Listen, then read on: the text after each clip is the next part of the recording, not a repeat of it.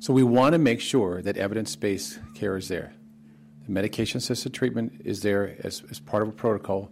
Psychosocial therapy is part of a protocol, using the proper thing. Just talk therapy in a general concept isn't going to work. It has to be very focused. Someone who understands addiction. Evidence of what? What is the evidence we're talking about? And the evidence for evidence-based is what happens to the person while they're taking the medicine. It's not what happens to them later. Where do they go? And what I'm encouraging is to have an evidence-based assessment of what the consequences are, what the long-term outcome is of all of these treatments. Which treatments are getting people into stable recovery? If we're talking about dealing with an epidemic, we've got to deal with those people as individuals for their lifetimes, for long periods of time. That's why I say 5 years. So evidence-based of while they're in the treatment is good, but it's not what we really want. Is it evidence of getting them into stable recovery or not? That's the question that has to be asked. Welcome back to Outside Counsel. Today, I'm sitting down with Brian, jack of many trades, who has lived a colorful life. For over a decade, Brian suffered from opioid addiction, first to OxyContin, then to heroin. Throughout the period of his active addiction, Brian was a successful, high-earning executive. Then he and his wife, who also suffered from opioid addiction, hit rock bottom. She overdosed and almost died. After that, Brian and his wife entered treatment. Treatment saved their lives. Brian has been sober for the last several years, and in that span, he has started a successful business and is running for sheriff in Travis County, Texas. Brian speaks passionately about the fact that opioid addiction is a disease that can and must be treated, not a moral failing to be stigmatized. He's here to tell his amazing story. Hello, Brian. Hey, how's it going? It's going great, thanks. Hey, listen, I'm Jeffrey B. Simon, and welcome to our show, Outside Counsel. Thanks for having me. Tell us a bit about yourself, please. I live here in Austin, Texas. Recently had a new daughter. And before that, I had a 14-year corporate tech sales career. Lived a few lives, huh? Yeah, for sure. We're going to talk about some of those lives. Is that okay? Yeah, of course. I understood you to say your family comes from Poland. Is that right? Yeah. So I'm a first-generation American. My father was born in a German displaced persons camp in 1948, and we came over on Ellis Island. They spoke 3 languages, but none of them English. And they, as most Jewish grandparents tell you, be a doctor or a lawyer. I went into tech sales, and most of them are doctors and lawyers or finance.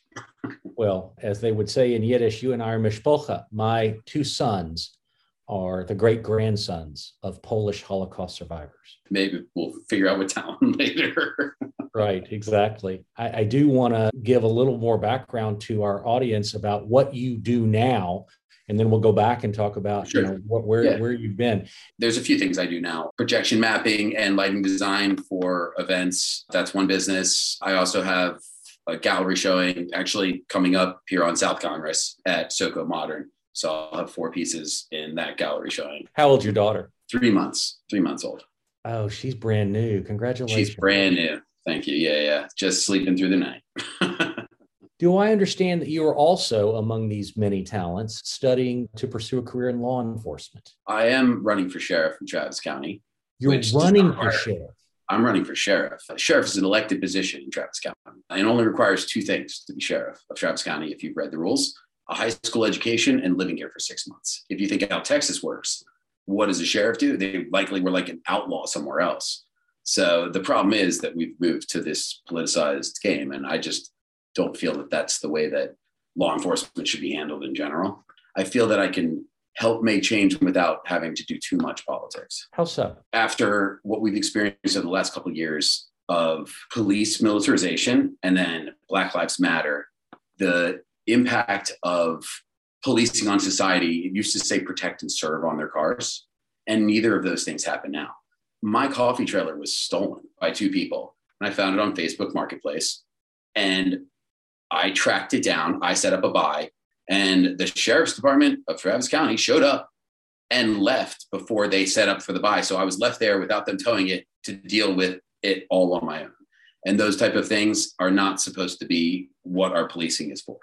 So I feel that, number one, I can easily fix issues because I tracked it down and got it back. And I don't think our current environment of policing is serving the people in the best manner. You think law enforcement needs to be reimagined? I think law enforcement needs to go back to the idea of actually being part of the community. Well, you're not alone in that view. Have you studied what they're doing in Minneapolis and other places of reimagined community? Which we're forced into it. I just think it's not changing everything. It's changing the mindset for people. And I think the people, when they see a cop behind them these days, or when they see the sheriff's department, I want us to be the ones that you want to call, that we're the ones that are going to help and not just either write a ticket or arrest you. So I'm not saying that doesn't need to happen. There are obviously reasons for everything, but and I'm not going to put people at risk, but there's a better way to do things. One of the ways in which you have special insight in the plight of others is that you yourself are a recovering opioid addict. Is that correct? That's correct. How long have you been in recovery? 7 years. Congratulations. That is a tremendous accomplishment. Thank you. Let's start with when you began taking prescription opioids. I was in college and one of my friends was pre-med at another school, and I introduced him to a friend, and he was so excited when he heard he could get OxyContin, and he left me one. And I didn't even know what it was when the first time I took it. That wasn't my addiction. That was just experimenting college, try it. Most college kids do. And that is how I found it. It's hard to track an addiction. I think it is probably for most people, but it was 2 or 3 years later that I was in a bad place and I was offered it, and it seemed like the right solution for the time. Was there a point where you were taking OxyContin and you had a realization, I'm addicted? I don't think it's that you realize you're addicted until you want to stop. I think that's really what it is for most people when they really want to get out of the situation they're in, that they realize that they've been doing it. So I don't know if there's a moment. I don't have a specific moment. I think it's just something that happens when you actually realize that you can't continue your life necessarily in the manner that you did before without it. How long did you take OxyContin? 7, 8 years. Yeah. Did you find that OxyContin was easy to come by when you were looking for it? Extremely. At the times during the 2000s, it was so prevalent. People are leaving pills of things in your dorm room. It's like having it in your mom's medicine cabinet. You might try it. This may be a hard question to answer, but for our listeners who may themselves not have ever personally experienced opioid addiction, what does that condition feel like? Have you ever been thirsty? I mean, like really desert thirsty. The needs of your body are changed. And I think that's the best way to associate it. Imagine just being in the desert with just no water, and that's all you can think about to continue living. It's a want that becomes a need. Did you experience withdrawal symptoms when you didn't have enough OxyContin available to you? Everyone feels physical addiction if they've taken a drug long enough, in my experience. For your listeners, I think the best way to associate it is like, imagine the most intense workout soreness, the worst nausea you've ever had, the worst experience in a bathroom you've ever had, plus think fever on top of that, so cold sweating. And that'll give listeners an idea of what it's like for a physical withdrawal. Did you ever transition from prescription opioids to the use of another opiate, heroin? When OxyContin was no longer available, all of the dealers switched to heroin. Right. So the suburbs were flooded. And when I say flooded, I mean, just like OxyContin, the suburbs were flooded with heroin all of a sudden. So obviously, you're going to switch when it's more affordable and it's a drug that you need to not be sick.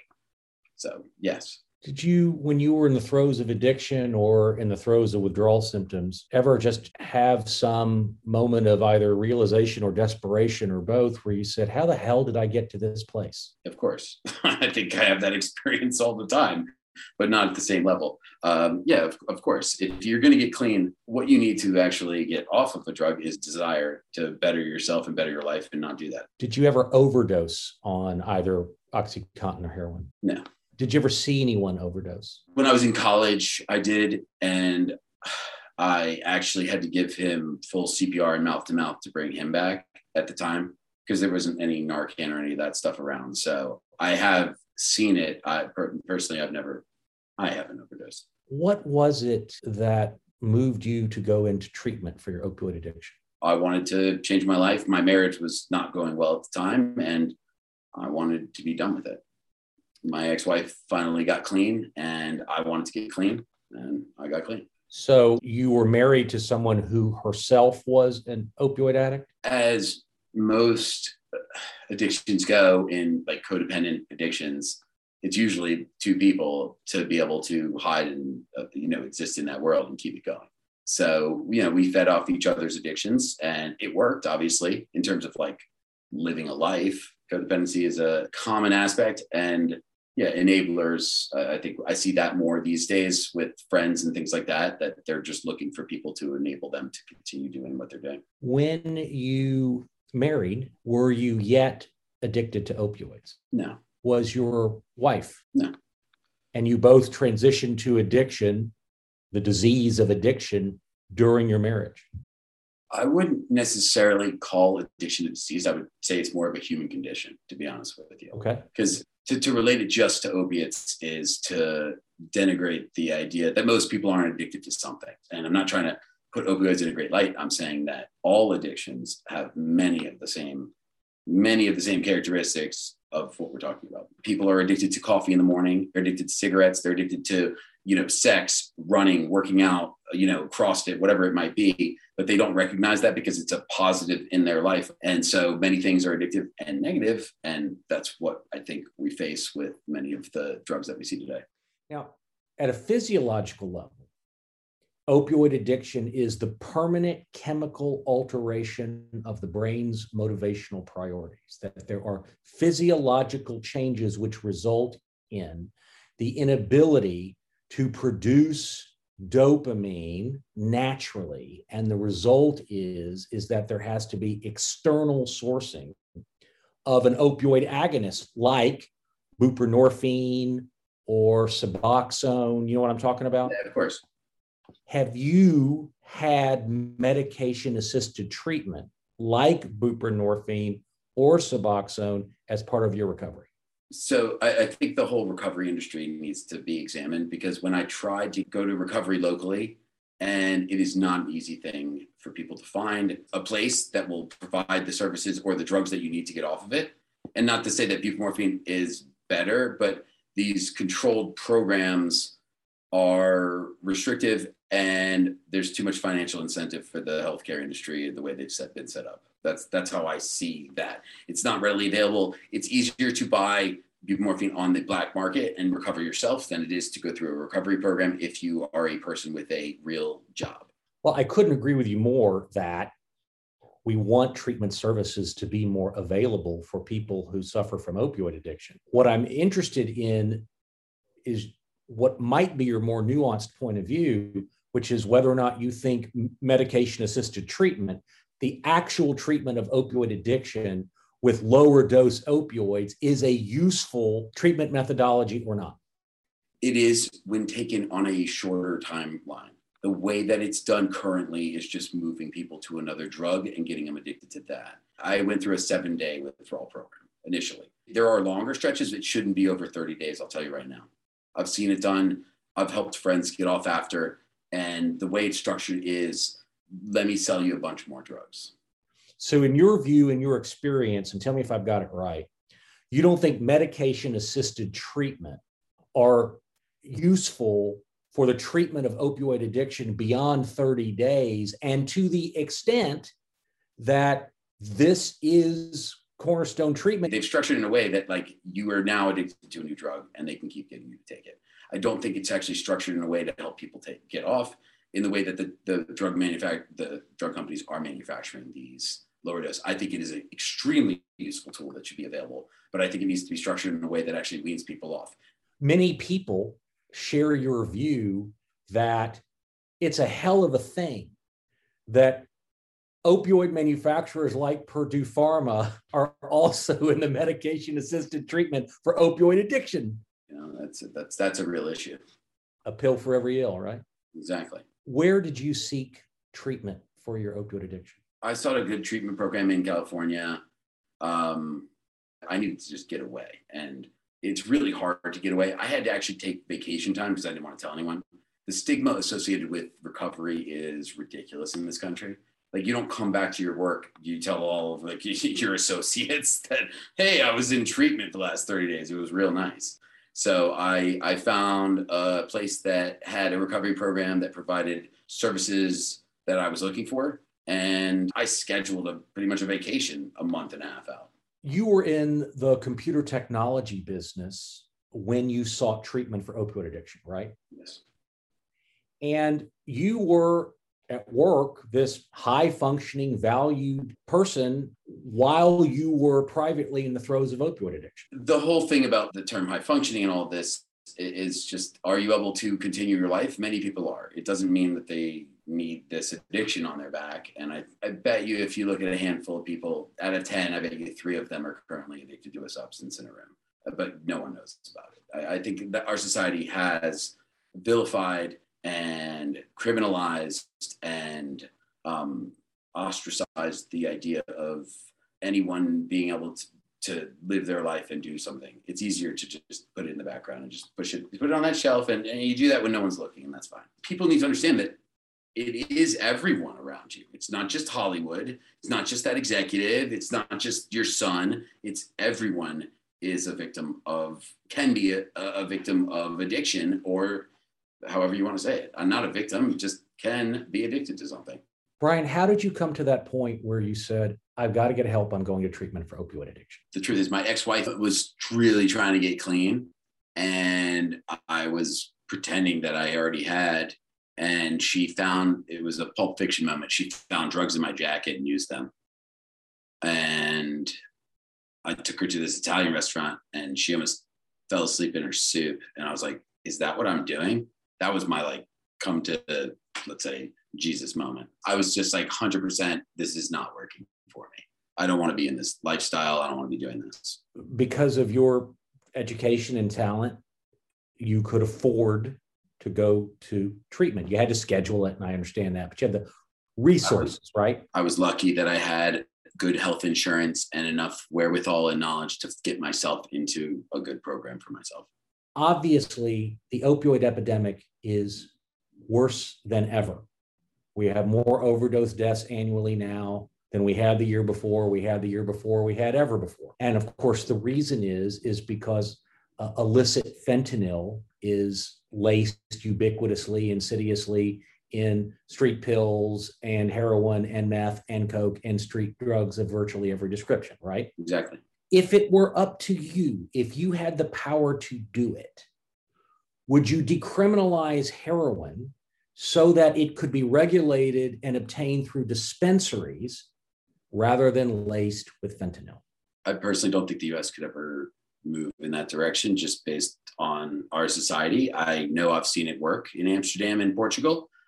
I don't think we're currently in a place where that, number one, that could ever happen or be successful in the way it would be implemented in this country.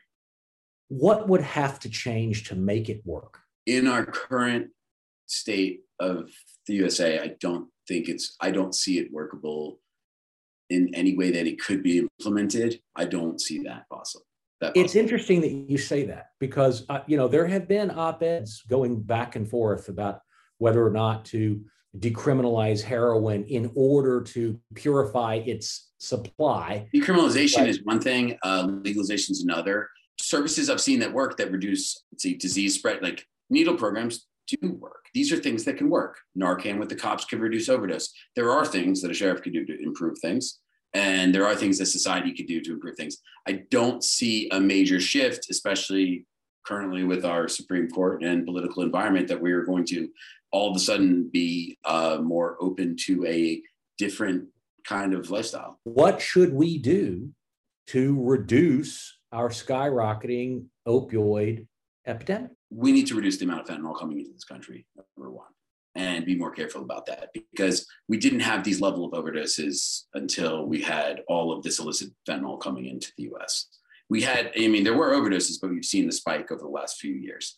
That's important. That's not just borders. That's just, if you've ever seen Breaking Bad, it's precursor chemicals. These are things that we could actually look at, but no one wants to. I mean, that's a higher level of enforcement that no one wants to get into, because that's chemical companies. I mean, do you want to face their lobbyists? I'm sure you face enough of the pharmaceuticals. Oh, yes. So I think that's where we are with that. And I don't have there is no simple solution to this.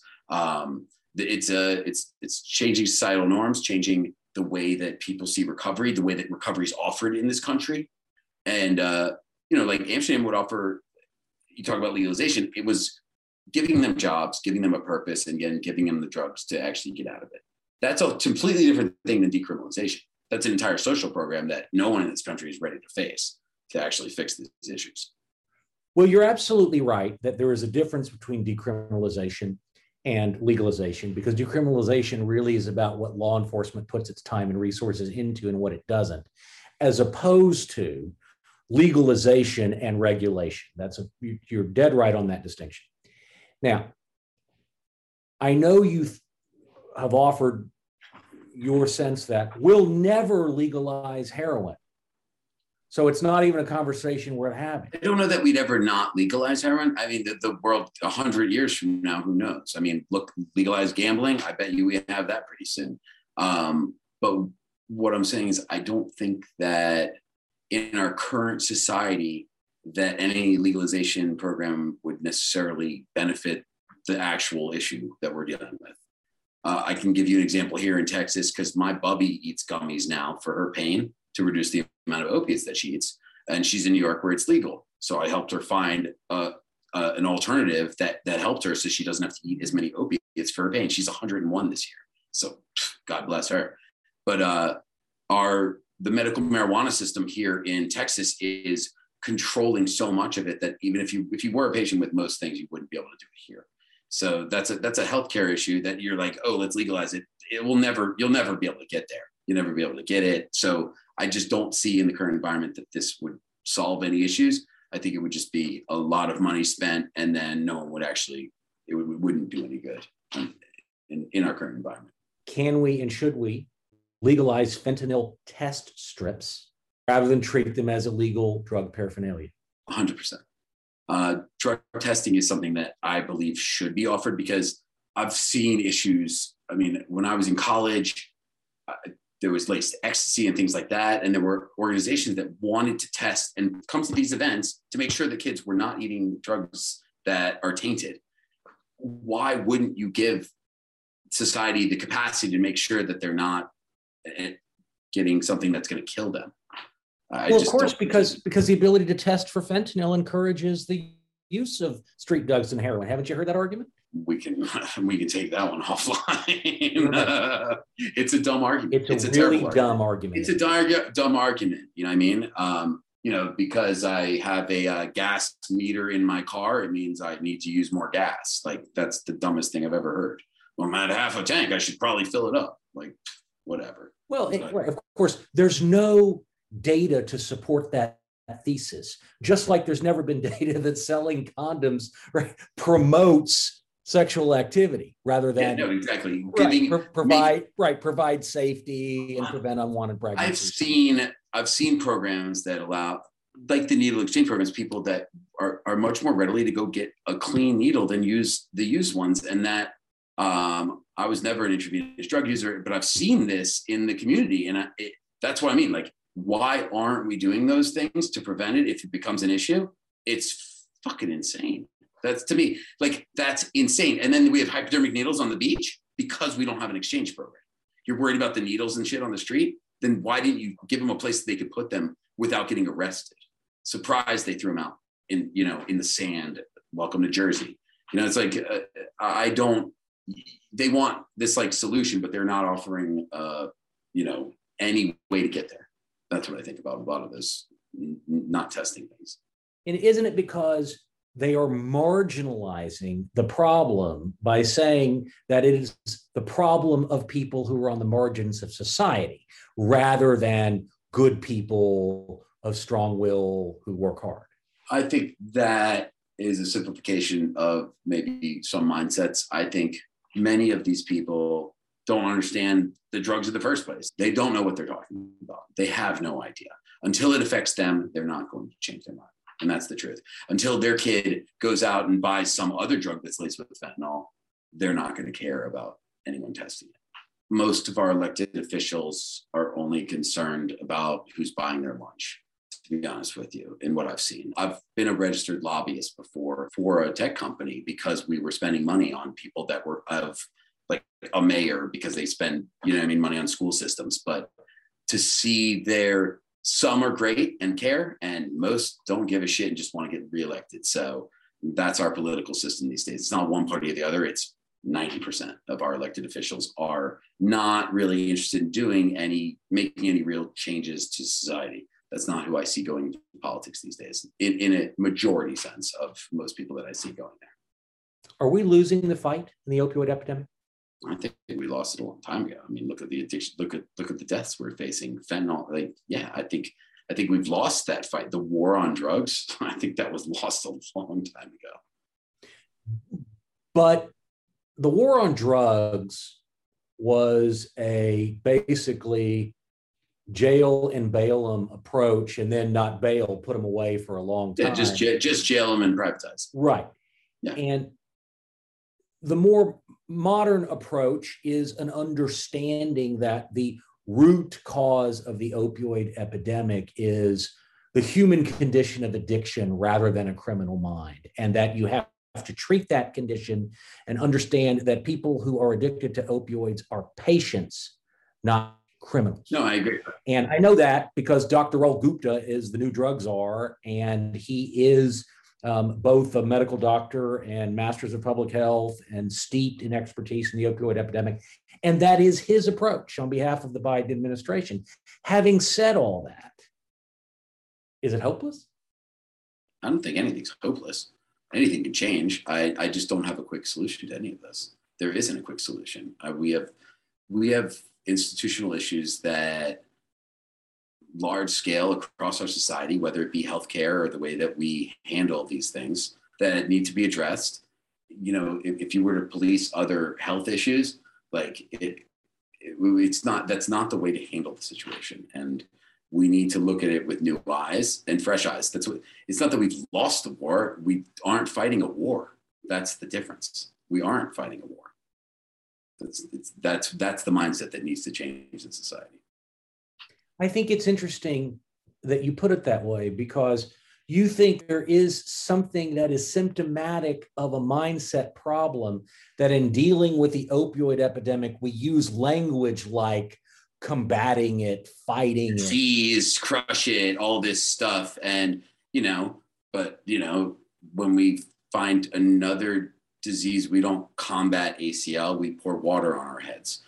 So I just don't understand how society can handle and support one thing and then look at this and demonize it. And it's that's a society and an institutional issue that we need to address just overall. But, again, that's more of an existential question, I'd say.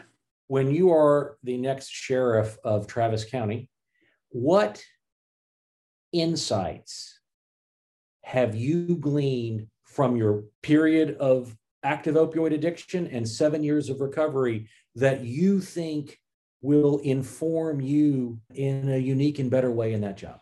I think experience and time usually equals wisdom. So being able to understand and empathize allows me to look at a problem and actually solve it in a way that might actually help the community versus a short-term, whatever solutions currently offered of shoving people into something they don't want or that doesn't work. Again, it's understanding what worked for me. It doesn't mean it works for everyone, but being able to look at what worked for other people and other experiences gives me the wisdom to at least encounter a new issue and create a solution to it that may actually work out. Empathy and personalization of a problem as opposed to externalization of that problem is really important when you have the power of public office. Wouldn't you agree? I agree completely. Do you share your recovering heroin addict? No, it's usually not what you talk about when you have the play date. That's not usually the first conversation. It's like, hey, I think people think that addiction defines them too much. Like, I'm a recovering addict. Hi, I'm in AA. That's just part of who you are. And I think people have put that too much on, oh, well, he's in recovery. It's like, he's just a person. I mean, I don't think that makes up a big portion of who I am. It's transformed who I've become, but it's not who you are in that time, and it's not who I am today. It just is part of me that I carry with me, that experience. What do you want our audience to know, if anything, that we haven't discussed because I didn't ask you the right question yet? When you go to recovery, an important part of the physicality of it, of any drug, is finding a new routine that works for yourself. So exercise, massage, acupuncture, and therapy are essential, and good diet. You need a community first, though. Like, that's it. You need the support, and not everyone's going to have this, but these are the essential ingredients, I think, for a positive recovery from any addiction, is to have the lifestyle changes that are necessary, which includes exercise, eating right. Sometimes it's just a massage. Sometimes it's things that feel good. Sometimes it's just sex. There's nothing wrong with these things. It's community. It's love. But I think people need to examine that when they're going to shove someone into an Idaho facility with, a cot in a corner like it's a jail cell. That's not going to help anyone. You made a really interesting point that I think needs just a moment more focus, because I hadn't thought about it before, and I should have. Just as it is absurd and cruel to stigmatize addiction, people as addicts, as though that defines who they are, it's patronizing to think of someone who is in recovery as a recovering addict, as though that is emblematic of their whole being. Exactly. When in fact, it's just a part of their experience, right? Exactly. It's just part of them. Like me having a divorce under my belt, or men who have 3, it doesn't define who they are. It's just part of their experience. And that's what I say, because I mentioned divorce because it's something that's very hard to get through. It's difficult, but that many people experience in their lives. So to equate that negative, it doesn't define you. I don't talk about my ex-wife unless I'm like, where's that wedding thing she stole? Like, it doesn't matter. It's not as an important part of who I am at this point. It formed who I am. It's something I carry with me, but it doesn't define who I am today. And with my new family, pretty much. You've been on a hell of a journey, and I appreciate you taking a few minutes along that road to provide your experiences and insights with us, because I learned some things today, and I'm grateful to you for that. I'm glad. Thanks for having me. Thank you for being on Outside Counsel. Thank you to my guest, Brian. Tune in next week to the season finale of Outside Counsel, where I interview one of the true heroes in the battle that is the American opioid epidemic, Major Patricia Cole. Patricia is an EMT in Lee County, Kentucky, who has dedicated her life and career as an EMT to opioid harm reduction, a calling that found her after losing her son to an accidental opioid overdose. You won't want to miss this heartfelt and empowering discussion about what we all can and should be doing to turn the tide in this battle. If you or someone you know is struggling with opioids, please visit www.addictioncenter.com to learn more about the available resources in your community. This podcast is produced by Shannon McDees of Revel and Convey and Larry Shavana. The opinions expressed on Outside Counsel are neither legal nor medical advice. The views and opinions expressed in this podcast are those of the speakers, guests, experts, and/or host. They do not expressly nor necessarily reflect the opinion of any institution with which I am or ever have been a member and should never be attributed as such. Thank you for tuning in to another episode of Outside Counsel. I'm Jeffrey B. Simon.